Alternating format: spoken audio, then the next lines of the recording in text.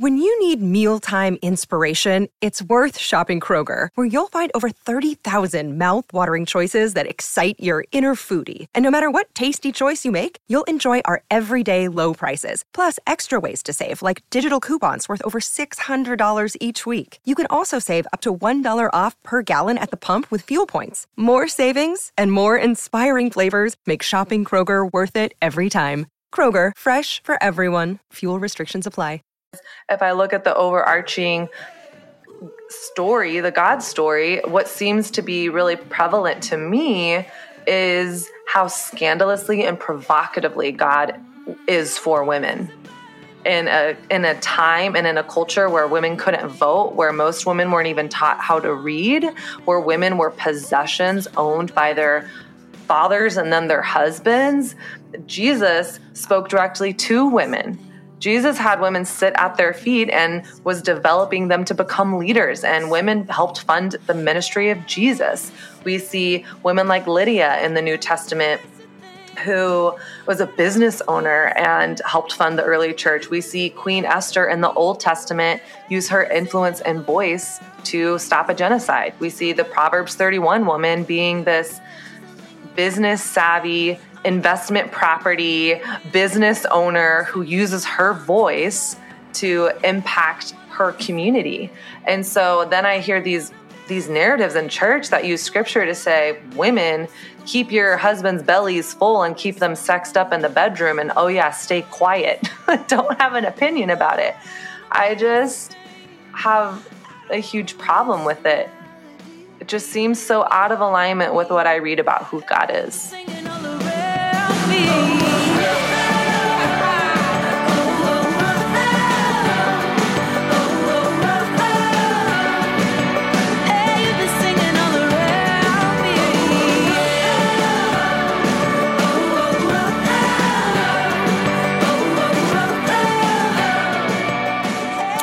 Welcome to the Deconstructionist Podcast. I'm your host, John Williamson, and we're back with a kind of a two-parter. This is a bit of a two-part series. So this week's guest is Kat Harris. Kat is a podcaster as well, and also an author. In fact, she has a new book out called Sexless in the City. And it's all about her journey and her personal story in terms of the topic of sex and, waiting till marriage, not waiting till marriage. What do you do? There's obviously a lot of societal pressures and, let's be honest, sex, for those of you out there who have had it, is a lot of fun. And so, what does that look like within the context of your own personal spirituality and, and just how does that look? It's a tricky, complicated subject, and Kat does a really nice job of laying it out in her book, along with a lot of really good psychological research as well. But this is one perspective. So I do want to make note of that. This is one person's perspective, and these are the conclusions that she reached. And you may disagree with it, and that's okay. We have another guest coming on in a couple weeks that shares a different perspective, I think, has a different story, a different perspective on the subject. And so I wanted to have two guests that kind of come at it from two different angles. And so I think for me personally, the takeaway at the end of the day was a sense of personal respect, and taking the subject seriously, taking the act seriously, and ultimately valuing yourself. And so, so take a listen, formulate your own opinions, your own thoughts on it. But I thought it was a fun conversation to have, not a topic that we've covered before. So with that, we'll get to Kat here in a second in our conversation, but I also want to say, if you enjoy the podcast and would like to support the work that we're doing, consider joining our Patreon family. You can find the link in our show notes and on our website. If you go to www.thedeconstructionists, that's plural with an S on the end, .com, you can go to our website. You can find that Patreon link there, but you can also find all of the episodes that we've ever done. You can stream them directly from the site. You can find our blog there as well. Our web store, we've got some cool t-shirts, coffee mugs, pint glasses. You can also find our social media links, so you can chat with us online. You can find our contact information, so if you want to shoot us an email, you can do so there. Really easy way to support us if you can't support us financially, if that's not a place where you're at right now, that is totally okay. If you just want to support us in the easiest way possible, if you go to iTunes and leave us a nice 5-star review, that helps us gain exposure. And of course, just by word of mouth. So if you think this is helpful, the work that we're doing here at the Deconstructionist Podcast, if you don't mind telling a friend or many friends, however many friends you have, no judgment. But that's just a good way for us to get the word out. So we appreciate that. Also, the music this week was provided by Ellie Holcomb, and she's got some new tunes out, and less new by the time this podcast comes out, but still excellent. Really, really beautiful songs. So go out and support her. We'll have all of her links in the show notes as well. We also update our Spotify playlist with a new song by whatever the featured artist is in the latest episode. So if you are a Spotify person, if you go to Spotify and just search for The Deconstructionist, not only will you find our podcast through there, but you also find our Spotify playlist that we keep updated. And I think that's about it. So thank you guys always for listening. We appreciate the support and the love, and we'll keep trucking. So next episode will be out in a couple weeks, different perspective, and then we'll get into some other topics that we can't wait to release. So thank you. And lastly, and without further ado, I give to you Kat freaking Harris.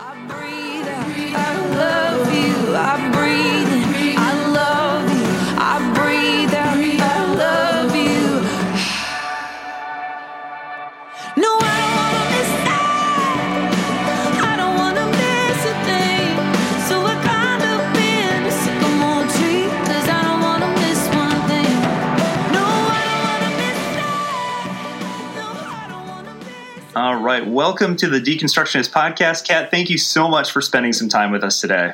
Thanks so much for having me, John. I'm so grateful, and I'm excited to be chatting with you about all the things. I can't wait to just dive in.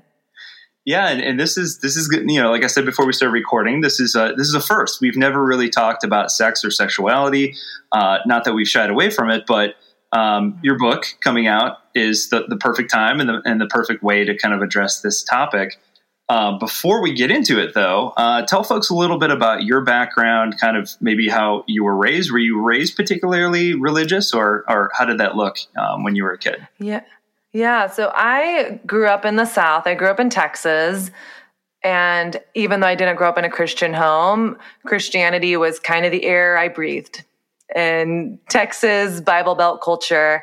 And a lot of my extended family were and are Christians, but my family was not. And I became a Christian going into my senior year of high school. A very, I think, typical Southern evangelical youth group experience. I went to a summer church camp with some of my friends, and by the last day was baptized, had this experience with God, and came home, and my family was like, "What the hell happened to you? You are crazy." And I was like, "You guys, there's this great news. I have to tell you about Jesus." So I definitely was all in after that moment. And because I had grown up already in Southern culture, when I became a Christian and started learning about things like purity and purity ring ceremonies and good Christians don't have sex or modesty, things like that, it wasn't a foreign concept to me. Even though I didn't grow up in a Christian home, my parents taught us not to have sex until marriage. And even I asked my mom recently, why did you teach us that if it wasn't connected to faith? And she just was kind of like, well, that was what was taught to me, and that is the right thing to do. And so that was sort of the environment that I grew up in. And I went off to college, and I ended up becoming a Bible major and went to a Baptist Bible school where I got lots of condescending pats on my head for being a female Bible major, because all the men were like, "Well, that's cute. You're studying the Bible. You know, because you're a woman, you can't preach or anything though, right?" And I always felt really uncomfortable with that. But then again, everything I had ever been taught from Southern Christian culture was that women couldn't preach. And I thought, if I really love God and I'm going to trust God that this is what's right. And so all these kind of grew up with all these narratives that to my core, I kind of had like is that real? Is that true? Is that the way? But I kind of stuffed those doubts for a long time. And I played the game because I wanted to be a good Christian girl. So you bring up a topic that we've actually, we have previously addressed on the podcast, and that's this purity culture thing. And so I don't think we need to go into heavy detail about it, but how did that impact or kind of form your views on sex and sexuality in obviously your formative years? Because they kind of get you with that when you're preteen, teen. Yeah, I think some of the most damaging parts of the purity movement for me personally as a woman was that the women suffered most from the purity message. And there were all the metaphors about, well, if you have all this sex, you're like a rose passed around. And by the time you meet your husband, that rose is going to be dirty. You are a chewed piece of bubble gum. You're a piece of tape put together so many times that it's lost its stickiness. And primarily in all those metaphors, it was the woman being passed around. And so I learned things implicitly from those messages, like men are more sexual than women. I learned things like my body as a woman is bad and innately sexualized because I've been taught that men are more sexual than women, because anytime things like masturbation or pornography were talked about in the church, it was like, all right, guys, listen up. It was only men were only addressed in the room. And so I learned, oh my gosh, I not only have I learned masturbation is sinful for guys, but no one's addressing women in the room. And so I must be doubly sinful if I'm a girl and masturbating. And I learned that it's my job as a woman to uphold the sexual integrity of men. Because underneath the idea that was taught to us that men are more sexual than women is almost this idea that boys will be boys. Boys can't control their urges. Boys are primal. They're physical beings. And so it's because you are the woman, that are causing them to, quote unquote, stumble into sin. You need to cover your body. And so I think for a lot of years, I preached the message. I was a camp counselor in college. I was a Bible study leader all through college. And I would say, modest is hottest, y'all. Modest is hottest. And man, now only in hindsight do I see how much, because of messages like that, did I shut down my sexual desire? Did I shame and resent my body? Did I allow myself to be hypersexualized by both church and the culture? And that it also enabled me to have a very low view of men. Well, boys will be boys. And so I probably was asking for it. So I think outside of the purity movement being a campaign to get teenagers not to have sex outside of marriage, it had a lot of problematic narratives that said boys can't control themselves and girls are essentially the problem. And so even when we see the shows like Bridgerton today that just came out on Netflix, I see, wow, actually not much has changed in the church or culture. Women weren't allowed to be sexual in the way that men were. Women were required to be pure in a way that men weren't required to be pure. And women were aspired to get married in a way that men weren't. And I think, wow, that's an interesting period piece, but it actually doesn't feel much different in the church today. Yeah, there is this very weird imbalance there, just in terms of, it seems that women were all kind of pulled into a room and kind of taught this very strict, structured, obviously like psychologically damaging idea of,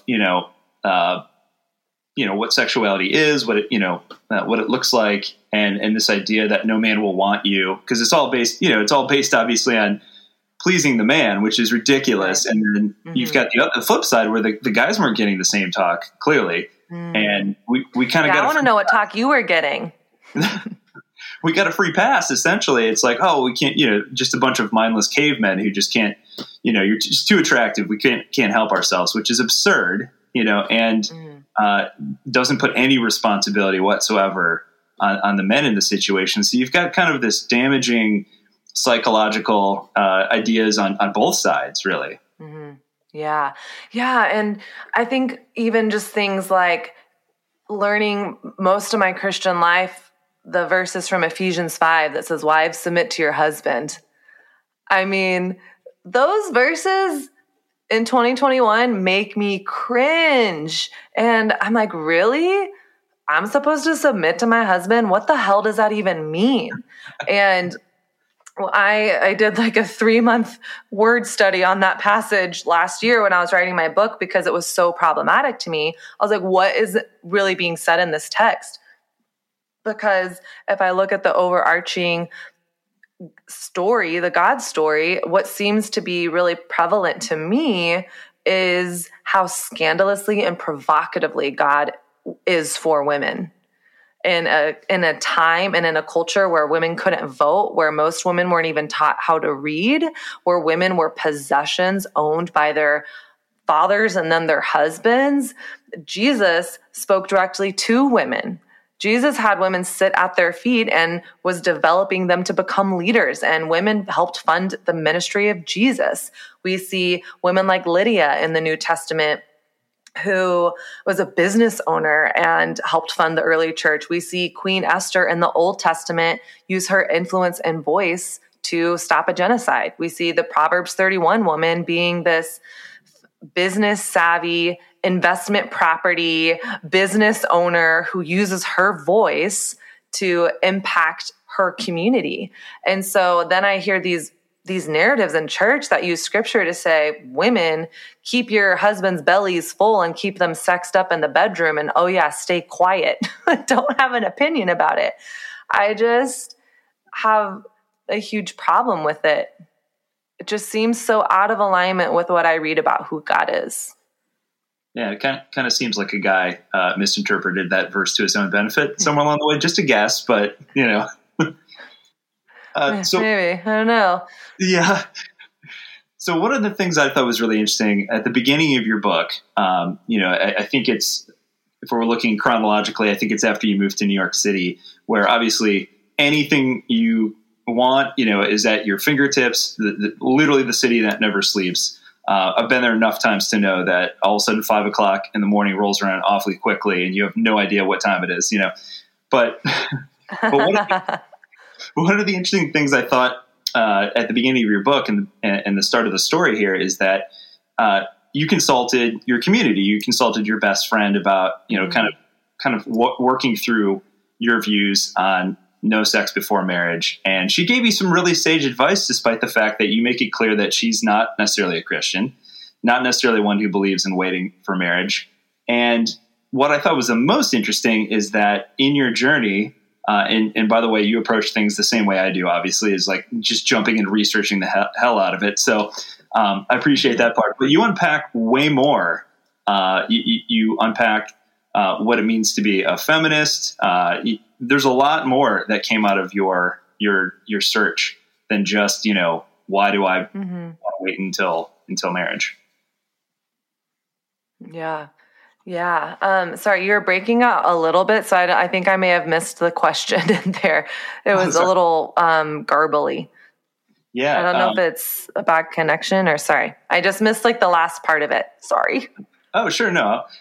So basically what I was saying is I found it very interesting that when you embarked on your kind of quest to figure out, why do I believe this? Why am I saving myself from marriage? You unpacked a lot more than just the answer to that question. You kind of looked into what it means to be a feminist. You kind of already mentioned, some of these strong, powerful female figures in the Bible. So talk about that a little bit.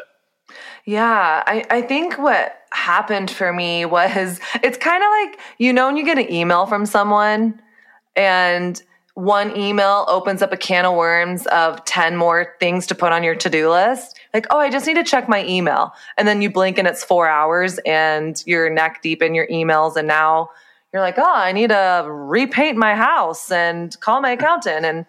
And so I think that journey was kind of what happened for me. I was on the heels of a breakup. I had moved to New York recently. I dated more in 1 year than I had dated in an entire decade. I was online dating. I was casual dating. I had never dated casually in my life. I was having sleepovers with my boyfriend and had never done that before in my life.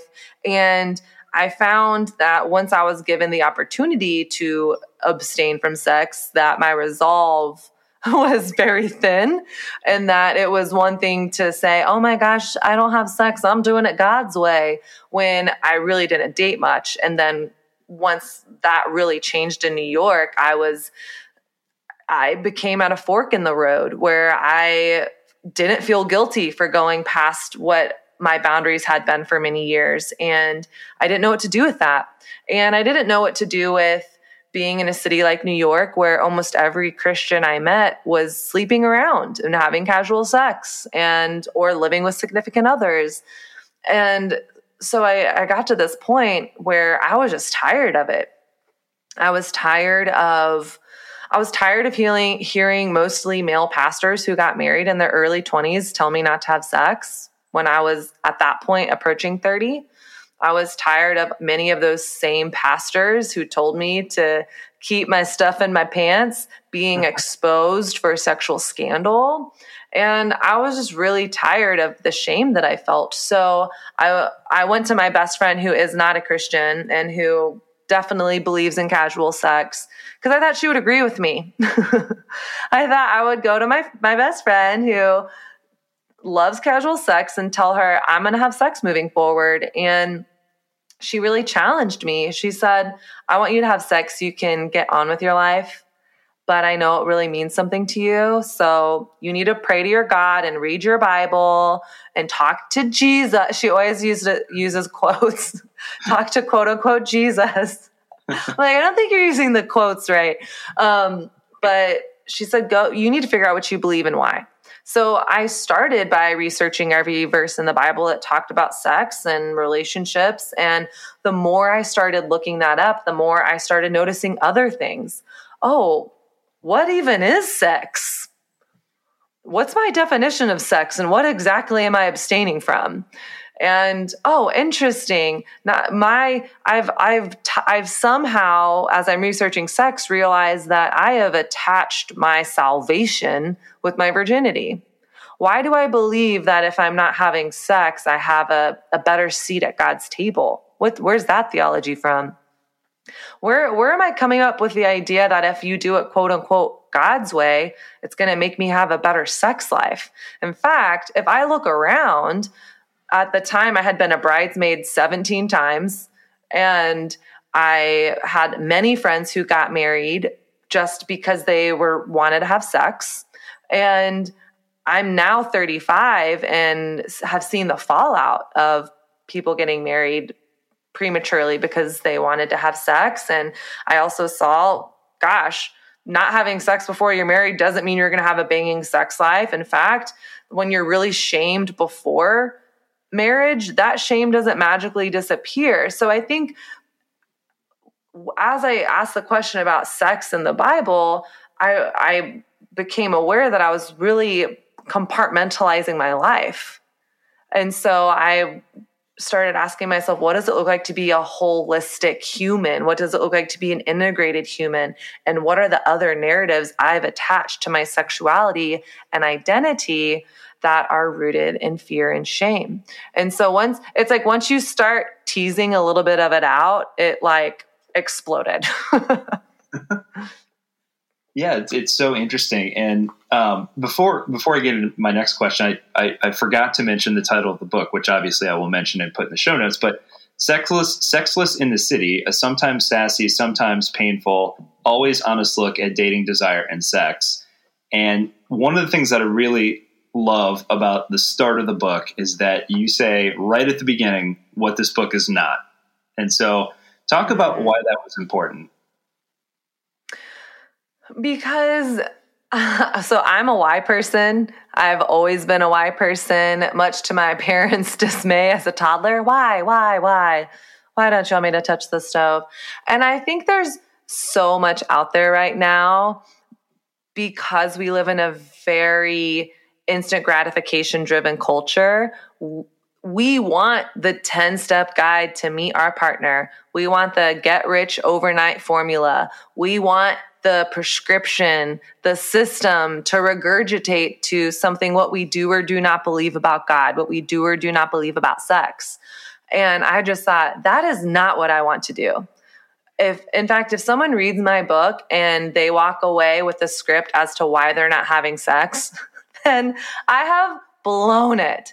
I've really blown it. If someone walks away and they're like, oh, I can do these 3 things and I will meet my spouse, then I feel like when we do that, we flatten the nuance and layers of what the human experience is. And instead of prescribing, I really wanted to, yes, share my story and share where I now land on a lot of these questions, but hopefully equip people with the tools to do their own work. Don't take my word for it. You seek God. You do your own research. Look at your own experiences. Figure out what you want. And are your actions in alignment with what it is that you really want? And I think, unfortunately, what we want is very black and white, short sound bites. And those are preachable. They go well from a pulpit and they get a lot of amens, but they're not very livable. So I just wanted to make it clear from the very beginning that I'm not here to tell you how to live. I hopefully can cast a vision that's more robust than a shame-based narrative that so many of us received. But more than that, I also hope to equip you with tools to go on your own excavation dig. So you must know the choices I've made and the pain that I hide. But what if I saw me the way that you see me? What if I believed it was true? Yeah, that's so good. I think a lot of what a lot of folks, unfortunately, who are listening right now have experienced in their upbringing is kind of this shame-based approach, whether it's sexuality or one of the many other topics we tend to use shame as a motivator for. But I think we've realized that shame is not something that, or shame as a tool rather, is not something that really necessarily creates lasting change. It's not necessarily a heart change. And Excuse me. Yeah, I think shame, I love how Brene Brown says it. Shame says I am bad and guilt says I did something bad. And I think shame has such an agenda. The agenda of shame is to keep us small, hidden, stuck, and isolated. And I don't think that's the invitation that God has for humanity. I think the invitation that God has for humans is to flourish, to live abundantly, not in scarcity, not in condemnation, not in shame or fear or hiding, but to live a life out in the open with myself, with others, connected to each other, to God, and connected to love, acceptance, dignity, relationship. And so now when I experience any sort of action or belief and I feel that it is rooted in shame, I just get really curious. What's the fear under here? What's the fear driving this thing? Because I'm not meant to be stuck in isolation alone and small. Oh yeah, that's so good. One of the things that I really thought was interesting about one of the early stories that you tell in the book is you tell the story about your first big photo shoot and how this model comes up to you afterwards and says, you're basically tells you you're the first person that's ever asked her name, which I thought, number one, was insane that was a first, but there's this byproduct of this kind of journey that you've taken where it's kind of impacted other areas of your life as well outside of sex. And that obviously being one of them. How profound was was that moment? And what did that make you realize in the moment where she, had that conversation with you? Oh my gosh, that was absolutely a pillar, foundational, transformational moment in my life. And a huge reason was because, first of all, up until that point, I had never been head shooter on an editorial set. I worked for a bigwig, very successful, famous photographer. And I was always the runner, the assistant, back behind the scenes. And I had been shooting Fashion Week for years and felt invisible. I was at the time one of 2 women in the photographer's pit at Fashion Week. And I just felt like everything about being a woman was hindering me in the fashion industry. I was getting less opportunities. I was not getting bids on jobs because all the guys would go out afterwards, and it was locker room, bro town city. And anytime I would try to enter the conversation, it was, oh my gosh, it happened. It was crazy that it happened to me in the industry, because it also happens in the church all the time. And anyways, I would go up to a group of guys that I had been shooting with all day, and their instant response was, "Oh, my wife this, my wife that, and oh, my wife is over there." And I was like, no one's trying to be a homewrecker here. Like, I'm just saying hi, and I'm just trying to network with you, just like all these men are trying to network with you. And so I felt so discouraged constantly in the fashion and photography world. And then I get this opportunity to be a head photographer at this editorial because they couldn't afford to hire my boss. So he sent me. And so I'm researching on Google the night before how to use the lighting equipment so I don't blow up this industrial loft that the client rented. And I hired my own team for the very first time. And I had been on enough sets and backstages where I just saw so much toxicity, and where the photographers and the stylists would talk about the models like they were objects. Oh, her hair's so thin. Is she balding? Oh, I thought she was going to be skinnier. And then on top of all the body shaming, they wouldn't feed anyone all day. And so I thought, if I'm going to be head shooter, I'm hiring a team that is going to be speaking life over people. So I hired a team of people that I knew did not have a track record of gossiping or body shaming.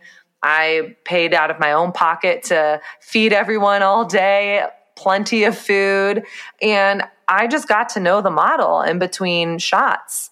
And I asked her name and her story, and just showed, in my opinion, a very human amount of curiosity in this human being.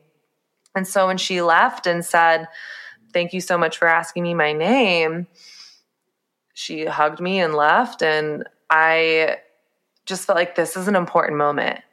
This is why I'm in this industry. And this is what makes me different. This is how my femininity and my feminine heart and energy is actually an asset. This woman felt seen by me, and she felt safe with me because she knew I wasn't trying to get scandalous photos or get her to take her clothes off for a shot. I was able to build a level of trust with her because it was woman to woman.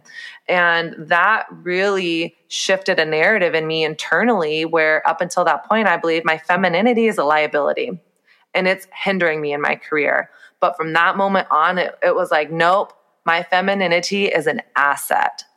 And really having that mindset shift changed the trajectory of my career, because no longer was I on an evidence hunt of why I would not get the job. I started showing up and pitching myself, and why not me? Here's why I'm a good fit for this job. It totally changed my confidence. And then that shoot also got picked up by 2 national campaigns and ended up on the cover of a magazine. And so it was a huge confidence builder for me. And then underneath it just showed me the power of knowing someone's name and treating another human with kindness. It was such a great story in the book. No, thanks. Yeah, absolutely. One of the things you do in the book too that I thought was interesting, and maybe I related to something unrelated, but it made me think, because at 39, I found myself randomly back in the dating pool again, which was not my life plan, but here we are, So you talk a little bit about like the culture that we find ourselves in now with, swipe left, swipe right, which, by the way, I'm old enough to the point where I had to actually Google which way to, swipe. So I still get confused sometimes. I'm like, is it my right or your right? Like stage right, stage left. Right, yeah. And all the apps are different. So, and some you swipe, some you click a button. I don't know. It's too much for me, but anyway, like there are these cultural shifts that I've noticed, on these apps in the profiles, where there are things that I honestly was just naive to that I learned through the process of scrolling through dating resumes. I guess it kind of feels that way. But things like polyamory and ethical non-monogamy. And I just knew that didn't make any sense to me. But there's a part in your book that kind of put into words why I'm like, I don't think that works or is sustainable. And you talk about the difference between human beings and animals when it comes to sex, because I think you start off talking in that section about how a lot of times, historically, guys especially get kind of a pass because they're like, oh, it's just animal instincts, and I think you talked about brothels back in the day and stuff like that. But you make this distinction though between human beings and animals. We're not animals. We have consciousness and we are so much more, beyond that. So talk about that a little bit. Yeah. Yeah, well, goodness, I have Sir Rob Bell to thank for the ideas behind angels versus, in his book Sex God, he talks about angels versus animals. And essentially the idea is that culture teaches us that we are the sum of our urges. So do what feels good, live your truth. If you have an itch, scratch it. If you're hungry, feed it. And not only is that what you should do, you are entitled to do it. If you want something, you are entitled to have it right now. And in that, what it teaches underneath that is underneath the sum of my urges is that's what animals are, right? Animals want food, they get food. You want sex, go have sex. You want sleep, go sleep. And so that's the cultural message. And then the message of the church often swings totally on the other side of that pendulum of become like an angel. Essentially, the idea is be asexual, because you're not allowed to be connected to your sexuality or sexual desire. It's wrong. It's bad. It's sinful. It's gross. So shut it down. I always think of the movie Mean Girls, where there's the coach. I think it's Coach Carr. He's in the gym teaching sex ed, and he's all, don't talk about sex. Don't think about thinking about sex. If you have sex, you will get chlamydia and die. And I think often that's the narrative of the church. So you have the culture saying, do whatever you want. And then you have the church saying, oh, don't do anything. It's all bad. And both are super problematic. And in fact, I think both actually worship sex as at the core. It's just culture is more honest about it. And I think why that doesn't work is because we are actually more than our desires. And I think that's what is very distinct about the human experience is I can say, I really want to have that fourth cocktail. I really want that, but I'm going to feel like shit tomorrow and I'm going to be super hungover. And guess what? I also don't make the best decisions for 4 cocktails in. And so I'm going to say no to that because I have a greater vision for the future. I'm going to perhaps say no to a brownie. A brownie isn't bad, and I'm definitely going to say yes to it sometimes, but maybe I'm doing a long run tomorrow, training for a half marathon, and I know that that's going to make me feel sluggish and slow. And so I think it's very easy for me to see how in other areas of our lives we practice restraint, and that you can practice restraint without legalism. And I think when we say that we are just the sum of our urges, that actually promotes oppression, and it can also promote rape culture. Well, I couldn't help myself because my desire wanted it. So I didn't need to wait for your consent or even ask for it. My pleasure and desire is the most important. And I think when we do that, and what Rob Bell says is when we treat someone else as an object of our desire or the perceived path to completing my desire, we have flattened them. We have flattened a three-dimensional, robust human being and made them a stick figure on a piece of paper. And when we make someone else less human, we to ourselves become a little less human. So that's why I think it doesn't work. Yeah. Well, and I think a huge component of that you talk about even more later on in the book is this idea of delayed gratification, which seemingly doesn't exist in our very fast food society now. Going back to dating apps, it's really like speed dating now. You're just swipe. Mm-hmm. You match maybe, and then you chat for a little bit and you go out, and everything is super, super fast. So talk about the benefits, because you do back it up even with science, which I enjoyed in the book. The different chemical reactions that happen when sex occurs, that cause complications in it. If you're rushing too quickly. Yeah, I think the scientific research I did around sex, and again, I went on this journey to prove to myself that I wanted to have sex. And I actually found way more compelling reasons to delay the physical than I ever anticipated. So I researched what happens in our bodies when we orgasm.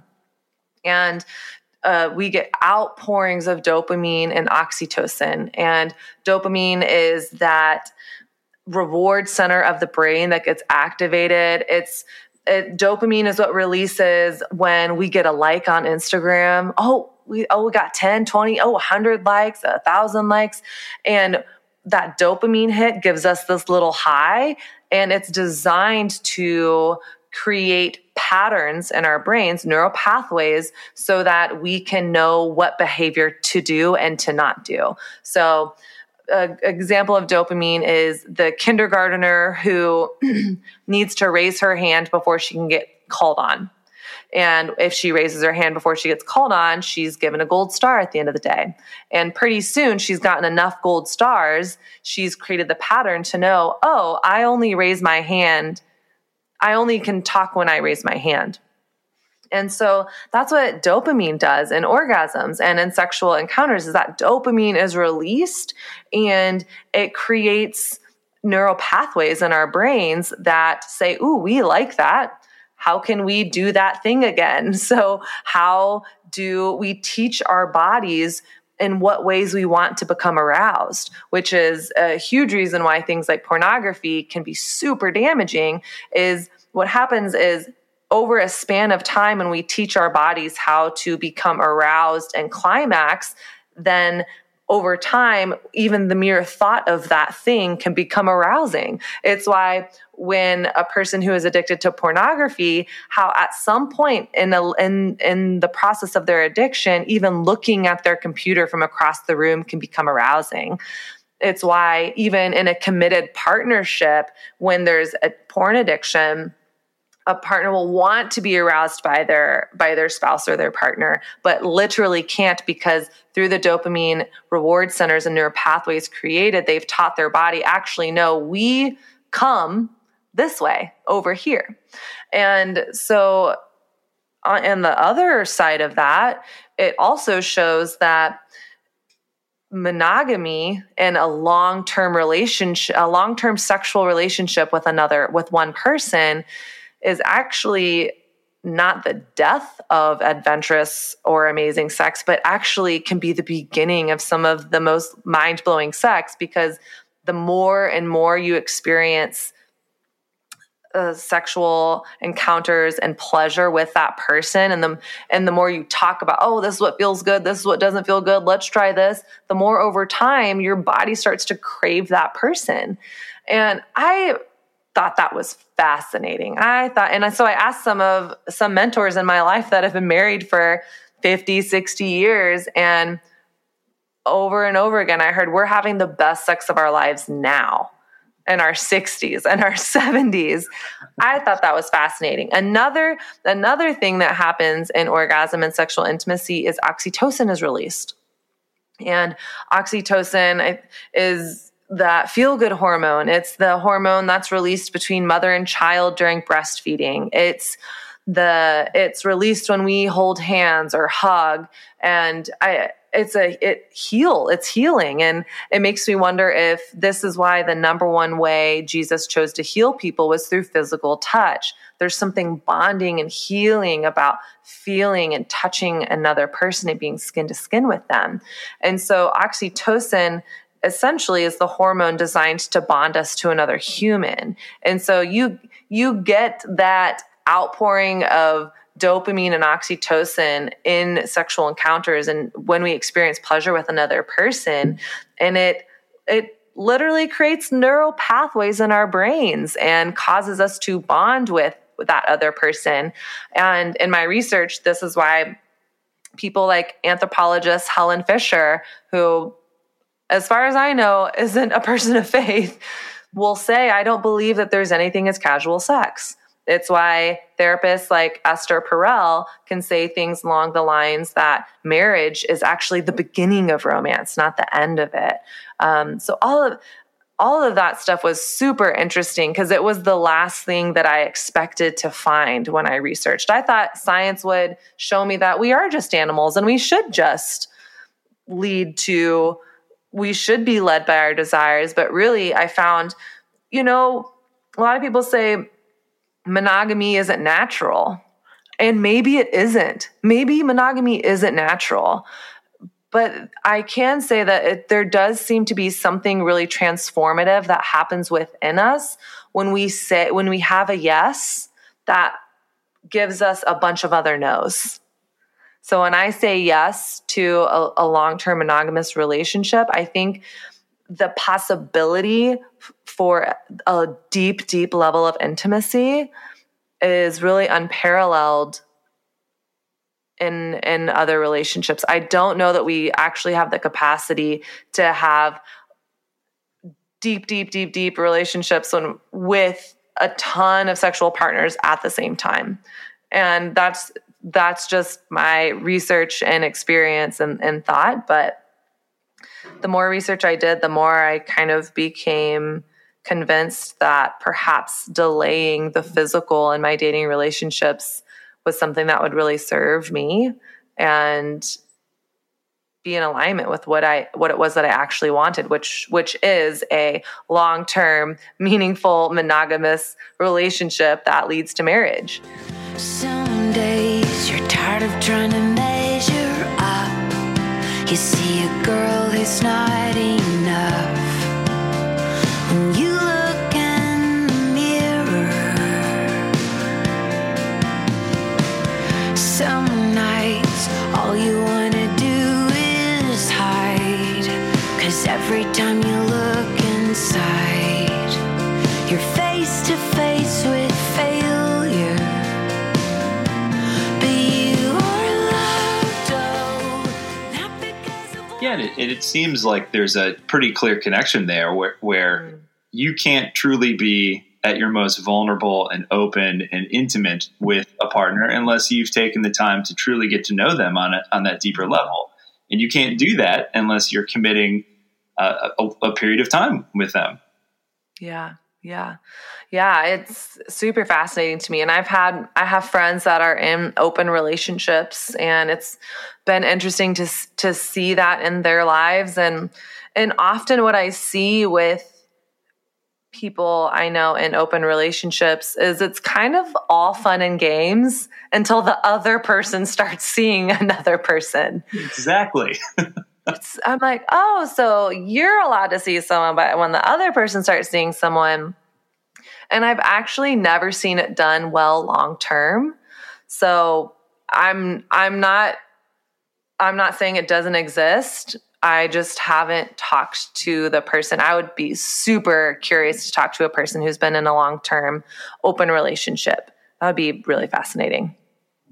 And I'm convinced that, I mean, there's an exception to every rule, but like I've said the same thing in my debates with people over the fact that I don't think it's sustainable on a long-term basis, just because, as you said, when there are feelings involved and there are all these chemical reactions happening in the body, beyond just, the plain level of intimacy involved, I would love to see, I've said the same thing. I would love to see the couple who are celebrating their 50th wedding anniversary if they're rocking this open relationship their entire lives. It's like, I'm sure there are some, but like, I just don't think it's sustainable at all. Yeah. I think someone typically ends up hurt at some point. Yeah, I do. Absolutely. So one of the things I think that you talk about in the book that I think is huge is just the idea of normalizing just the topic of sex instead of it being this taboo thing that we can't talk about. Because you tell this story about a friend of yours who she was kind of weighing the pros and the cons of getting married to her boyfriend, and you brought up sexual attraction, and it was just like she couldn't even talk about it.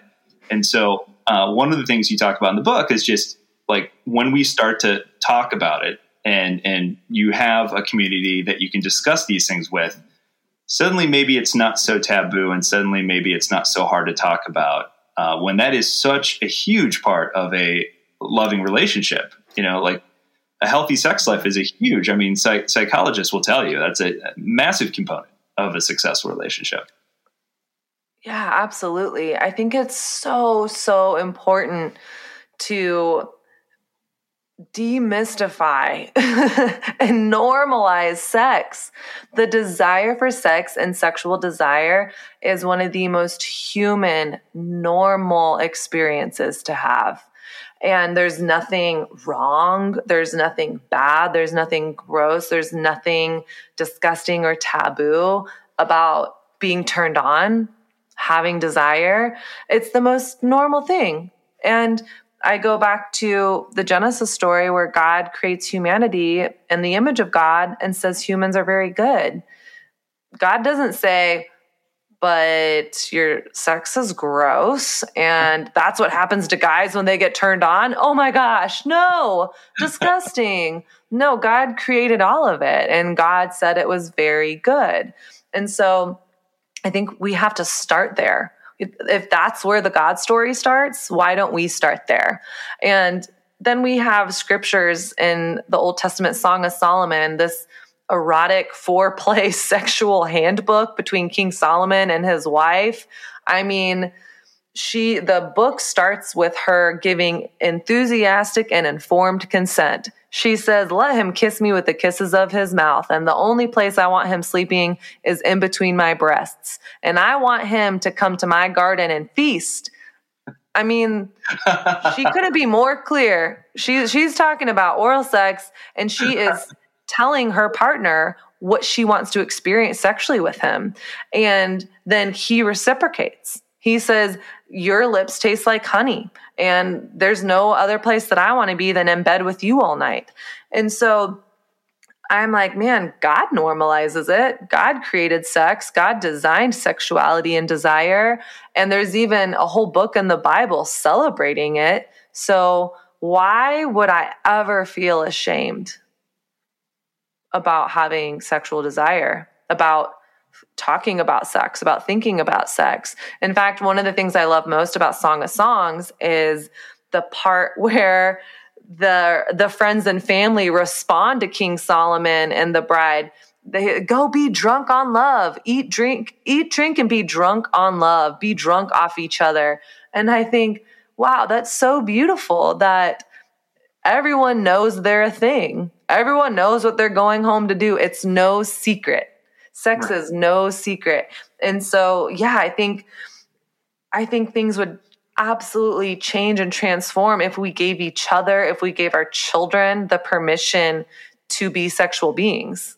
You are not the sum of your urges. Like, culture says, and you're also not the absence of your desire, like the church often says. You are made in the image of God, and your sexuality is a part of you. So that means wherever you are, relationship status wise, single, married, in a relationship, not, your sexuality is a part of your human experience. And it even has the God image in it because God created it. So let's start there. Let's remove the shame and the taboo from talking about sex. How normal is it? Yeah, I love there's a part in the book where you talk about the fact that like God created the human body, like male and female. And if God didn't want us to enjoy it, he wouldn't have put all those nerve endings where they are, And I think he even said he wouldn't design a clit in a vagina if he didn't want us to actually enjoy it. Yes. The clitoris has more than 8,000 nerve endings, Oof. Which is insane. And the primary function of the clitoris is pleasure. And here's something really fascinating to think about. God could have created all 8,000 plus nerve endings to be internal, so that women could experience more internal orgasms, because 75% of women who identify as female experience their sexual climax externally. So God could have put all those nerves on the inside, but that would have made childbirth 8,000 times more painful. And so I think, wow, God cares so much about my pleasure that he decided to take those nerve, and he cares about my pleasure and about my pain tolerance. Childbirth is already, it's a huge cause of fatalities. There's so much pain in childbirth. And so the mindfulness to have those 8,000 plus nerve endings externally seems so detail oriented and thoughtful that I know that God cares about my pleasure. Because if he didn't, he would not have done that. So true. It's funny the things that are so obvious, and then you're like, oh, duh. Yeah, that makes sense. Oh, wow. Interesting. I mean, and how quickly we forget how many examples throughout the Bible there are of sex and, people enjoying it, that it's become such a taboo topic. And who knows, maybe it's our puritanical roots here in North America. Absolutely. Yeah. I mean, equally in scripture, we see what happens when there's abuse of power in the bedroom. We see King David raped Bathsheba and then murdered her husband and abused his power. We see time and time again, Abraham abusing his power with his wife and pimping out his wife to the leaders in their tribes. We see incest. We see really effed up things in the pages of scripture when there is toxicity in the bedroom. And we see who suffers the most when there's the abuse of power. It's typically the women that are suffering the most. And so I'm really shocked that Abraham is like the father of the faith, because I'm like, man, dude, you got it right once. You agreed to sacrifice your son Isaac, but all those other times you really blew it. Most of the time, in fact, he chose to not take the high road. And so that's a whole other conversation, but there's beautiful, healthy encounters in scripture where there's mutual consent. And even if we kind of loop back to the Ephesians 5 passage, Ephesians 5 starts out with, wives, submit to your husbands. And then it says, husbands, love your wives like Christ loved the church.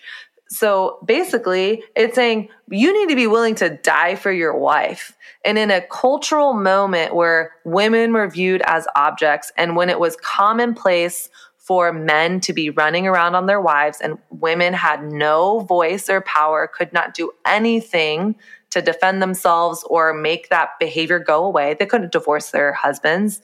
They would end up on the streets. And the invitation of Jesus is that men would love their wives and be one woman kind of guys and stay faithful to them and even serve them. In a culture where it was a woman's job to serve the man, the Jesus invitation is for a man to lay down his life out of love and service to his wife. And so I'm like, man, if there's anyone who is supposed to be serving the other person in the bedroom, then I would think it would be the husband. Based off what I'm learning in the scriptures, that to have a mutually reciprocal relationship is the invitation. Yeah, absolutely.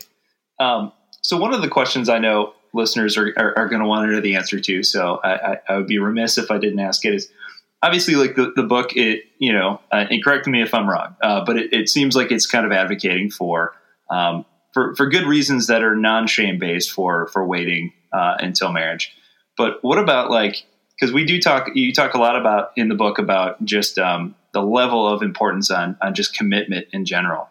So I know people are going to say, well, what about, we're not necessarily married, but we're in a long-term committed relationship. What's the big deal about that? So what would you say to that? I mean, if it was you that just said, hey, I'm in a long-term relationship, we're having sex, what do you think about that? I would honestly say that's between you and God. It really is.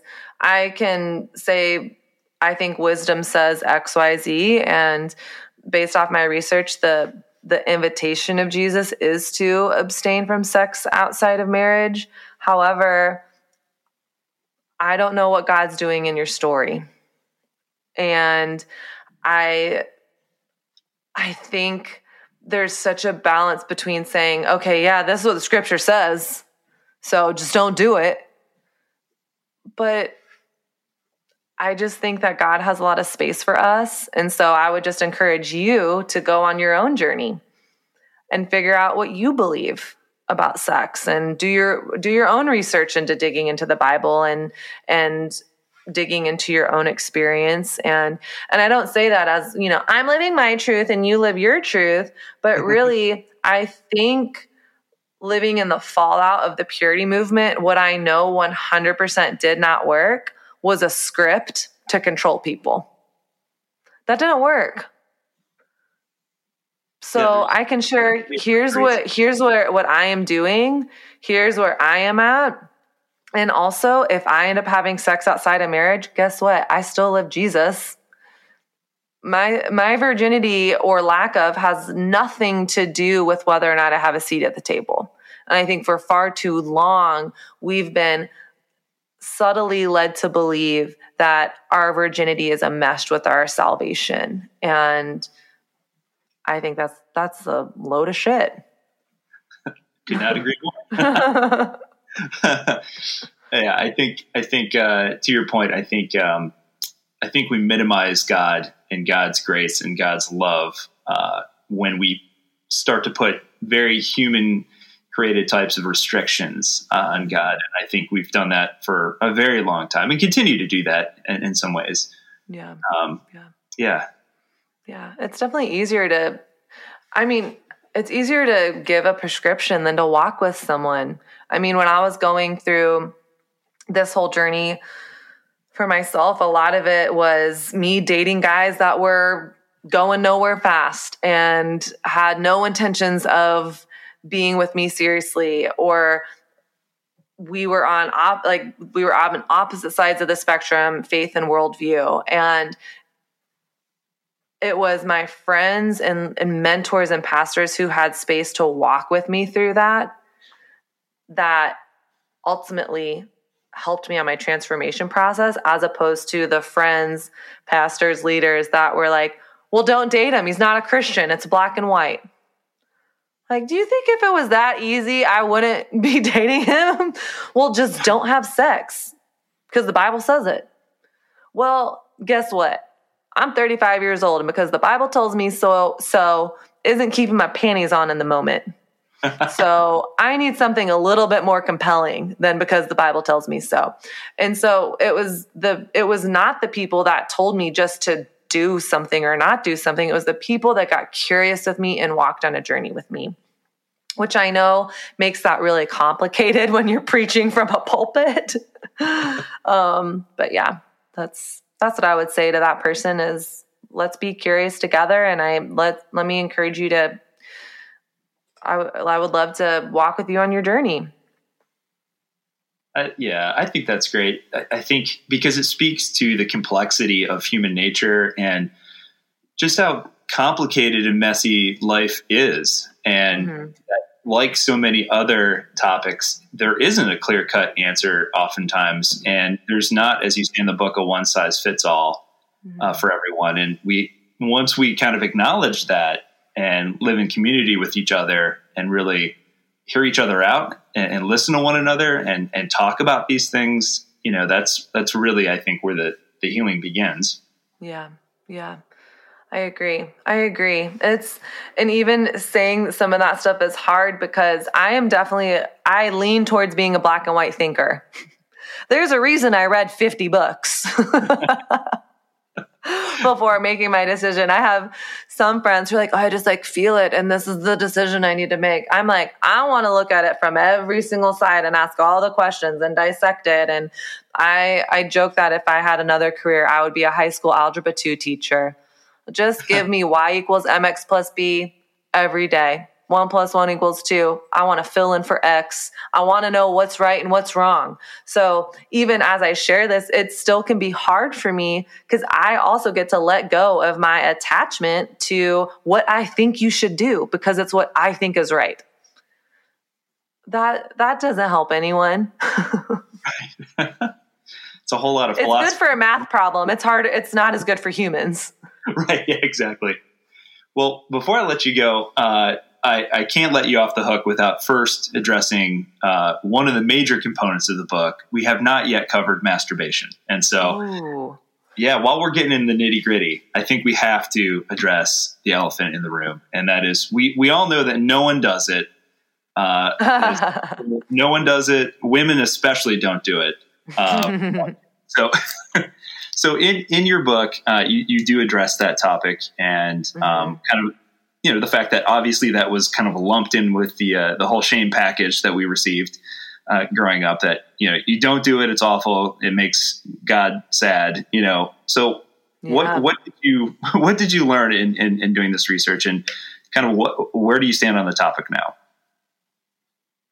Yeah, whenever anyone asks me, is masturbation a sin? I say yes, no, maybe. I think, first of all, I don't think pleasure is bad. God created pleasure. And pleasure is there's way more to pleasure outside of just orgasm.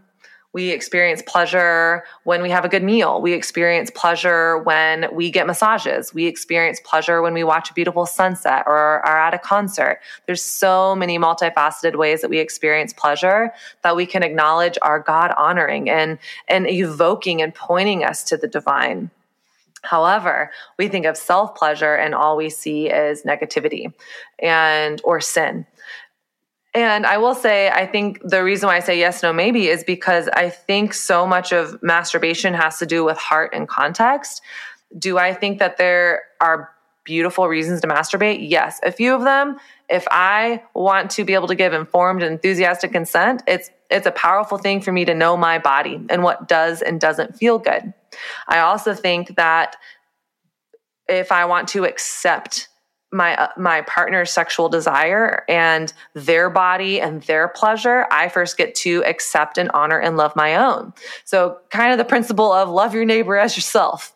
Implicit there is before I can love another human, I first have to love myself. I can only give that which I have received for myself. So is it possible that in me learning to accept my own desire, explore my body, and explore pleasuring myself, that it could actually allow me to have the capacity and empathy to accept my partner's sexuality? That's not a leap for me. Also, the invitation of Jesus is to become childlike in our awe and wonder again. And children masturbate all the time. Children are touching themselves. I was touching myself when I was a little girl, and it had nothing to do with porn or magazines or anything. I just learned, holy cow, when I go down the pole at recess and my legs are wrapped around the pole, it feels really good in between my legs. And so to me, if it's possible as a child to explore your body in innocence, it has to also be possible to do that as an adult. And so in that, I think there are very beautiful and healthy ways that we can explore self-pleasure. And also, even just thinking about, if I am married or have a partner and one of them is out of town and we want to have a sexual experience and have phone sex, can we give ourselves permission to have an encounter with each other when we're not in the same room with each other?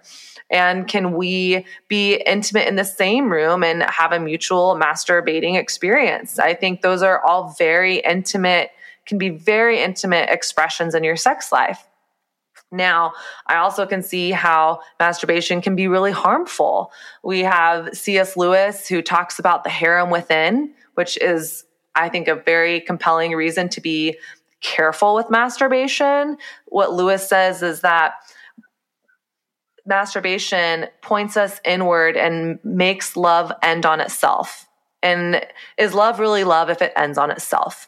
And the harem within, you are surrounded by ever adoring brides, and the harem within isn't asking you if you paid the water bill or if you took out the trash. They just always adore you. So it puts your pleasure at a top priority, and it doesn't invite you to grow. And relationships invite you to grow.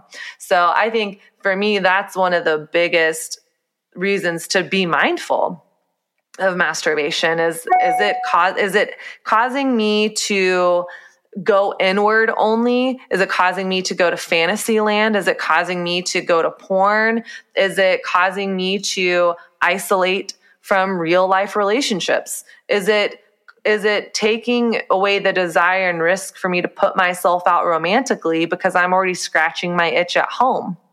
So then when I go and hang out with my friends, since I'm already meeting that desire, I don't necessarily want to put myself out there and risk rejection because that's going to be awkward and hurtful. So I'm just going to take care of my own sexual needs at home and then have all my platonic friendships that are meeting just enough of the need that I don't need to look for that need in a romantic partner. So I think it's a nuanced conversation, and to just label all masturbation, all sin, all the time, to me feels more like a reflection of the person who's teaching it. I think typically a person who's teaching that and who has historically been teaching that message in the church has been male pastors. And I'm wondering if there's porn addiction there or if there's some sort of addiction. And if there's a porn addiction, perhaps masturbation wouldn't be a win for you. Maybe that's not setting you up for success. But I also want to hear from other people who I've never watched porn. I'm not addicted to porn. And I think it's 100% possible to stay connected to my body and invite Jesus into that experience, invite God into that experience, and not lust, not go into fantasy land and experience pleasure. I think that's possible. I've experienced it, and I know hundreds and hundreds of women that I've done R&D with and interviews that also have experienced that. So to me, it's a nuanced and layered conversation that, again, we need to normalize. It's the number one question I get from women all over the world. Masturbation is the thing that no one wants to talk about out loud, but everyone is dying to talk about. It's because everyone is doing it behind the scenes, whether they admit to it or not. Yeah. And how can we possibly have a conversation about what's healthy and what's not healthy unless we first acknowledge the fact that this thing exists? Right. Mm-hmm. Absolutely. Well, I know we're running long on time here, and I so much appreciate you coming on the show. I do want to mention real quick, though, because you do mention this in the book, and I'm a huge advocate for mental health, and therapy is good. Therapy is good. If you grew up in a situation where you are still experiencing some sort of shame or even trauma as a result of the way that you were taught sexuality, man, therapy is such a big thing. Talk to somebody. That can be the beginning of really, helping to course correct, I think, and bring on a healthier view. Absolutely, 100%. I think you will never regret one penny that you invest into your wholeness. And I think we have every opportunity to grow and heal from the traumas of our past until our last breath. So I just signed up for another therapy session today. I am here for it. Therapy sessions, 12-step programs, emotional intelligence trainings, all of it. Let's be committed to growth for sure. I love that. Be the best versions of ourselves. I love it. Yeah. Thank you so much for coming on. Before I let you go, where can people go to stay up on top of what you're up to, and where can people go out and find the book? Yeah, so you can go to sexlessinthecitybook.com to learn about my book, to buy it. You can also go to Amazon, Barnes & Noble, all that fun stuff. And my website and Instagram is The Refined Woman, and my weekly podcast is called The Refined Collective. Nice. Well, we will include links to all that in the show notes. So if you forget what Kat just said, don't worry. It's all in the show notes. Go check it out. Go grab the book. It's fantastic and a really good read. So thank you again so much for spending some time and coming on the show tonight. Thanks so much for having me. I'm so grateful. The shape of your love is a mystery. The shape of your love is fallen rain. My deepest ache, you whispering that the cracks of my broken heart will let you in. There's a river running through my deepest sorrow. There's a river running through my deepest pain. There's a river running through every dream that never came true, made me a canyon. But there's a river running through.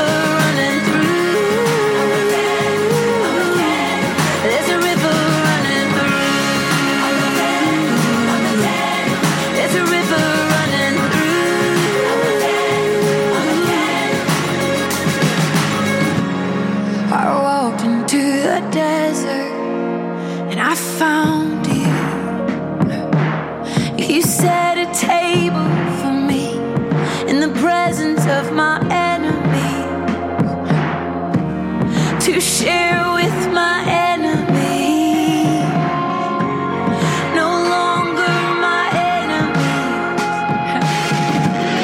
no longer my enemies.